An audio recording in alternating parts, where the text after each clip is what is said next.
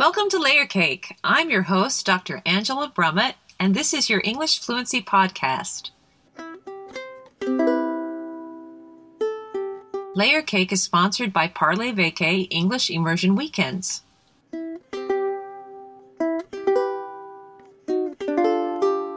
Build your English fluency online and in person at our English Immersion Weekends in beautiful and relaxing destinations. Relax. Layer up your English. You can listen to Layer Cake on your favorite podcast app or go to parlezvacay.com/layercake, where you'll also find episode transcripts, more about our guests, and free lessons to help you learn the vocabulary and phrases in the content of our show.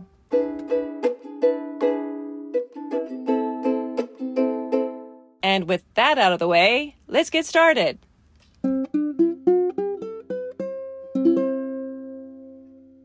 Hello again, welcome back. This story is called Little Sister, Giant Octopus.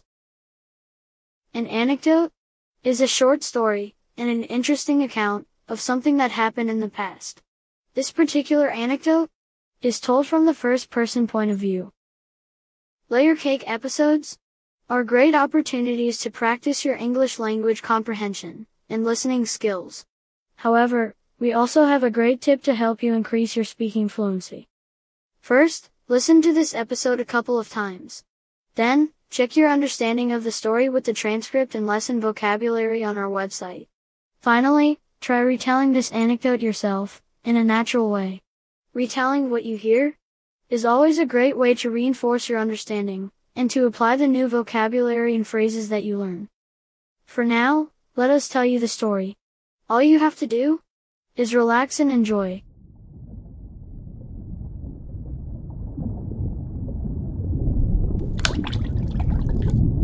My little half-sister was already a bit too big, but she begged me to carry her around. I don't wanna.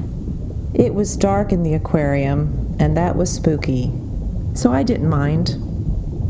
I hoisted her onto my hip, then waddled around the best I could. "That's the Pacific giant octopus," I declared. At first she didn't see it, so I pointed it out, putting my fingertip against the glass. The octopus was swimming through a kelp forest. When Dee Dee's eyes adjusted and she finally saw it, she was immediately taken aback. "Monster!" she gasped. "No, don't call her that. She's beautiful." Then she hid her face in my shoulder. "Well, I really like her," I added. "She's so smart. Sometimes she plays with puzzles just like we do. She can shrink and go inside a jar. She can even open the jar from the inside and escape. She can change colors and textures to blend in with her surroundings, or just to express herself and show her feelings. I think she's epic." "I want Daddy," she sobbed. "He's around the corner," I reassured her, "and he'll be by for us. You're worn out, so let's just sit here for a spell." I claimed the bench smack dab in front of the octopus habitat and let Dee Dee wail. I squeezed her tight and stroked her hair. It had been a long day, and to tell you the truth, I was drained too. Dad's meeting had lasted much longer than just an hour. At this juncture, we were already at 3 with no word from him. We had stopped expecting him to join us, and were just waiting for him to pick us up. "Why did you like that turtle so much?" I asked, trying to distract her. It worked.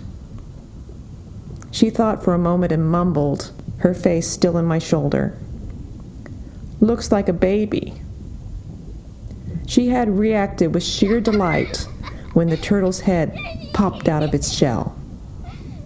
"Well, this octopus looks like a baby too," I suggested. "Some babies have big heads. You had a really big head." She burst out laughing. A gush of snot came out of one nostril. She forgot about being scared. I reached into my backpack to get a tissue to wipe her nose. "Okay, blow."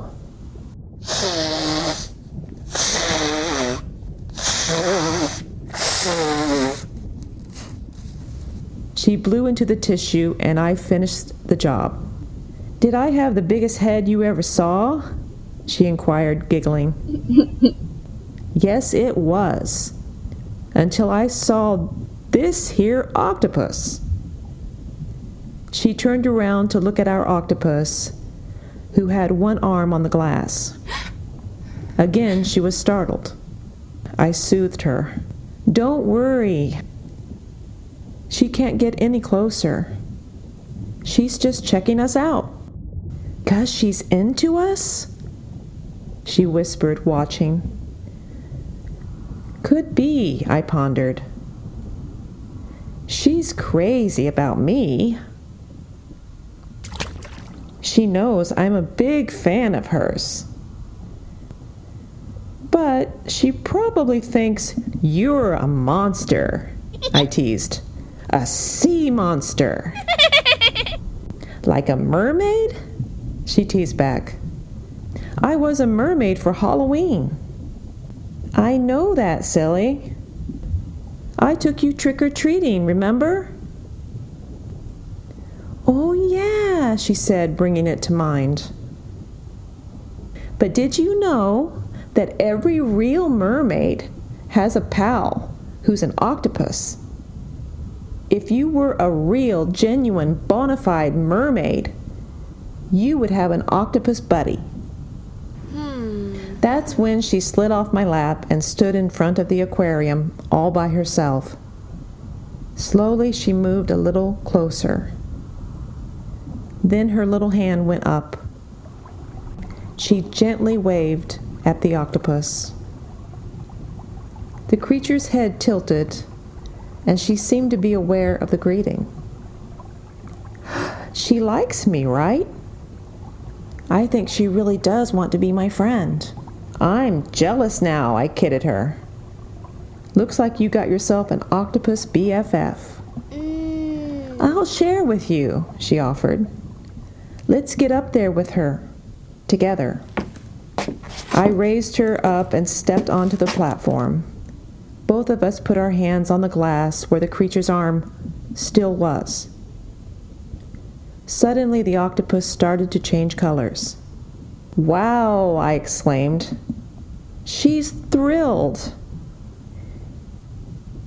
"She is?" Dee Dee wondered. "That is what she's trying to tell us," I explained. "Yay! Aren't we lucky that we get to hang out with her?" Dee Dee nodded solemnly. "She is so beautiful," she decided, like it was her idea. Then the cell phone vibrated.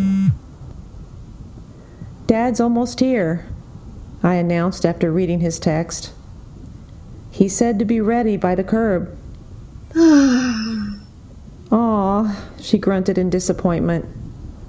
"I want to stay longer." Her voice cracked. She was trying not to cry again. So we lingered there, a minute more, without uttering a word. And the octopus remained right there with us. When the octopus gently and gracefully started floating backward, Dee Dee watched her over my shoulder, and her outstretched hand waved goodbye as I carried us away. Did you hear?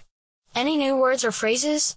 For every episode of Layer Cake, there's a free vocabulary lesson online.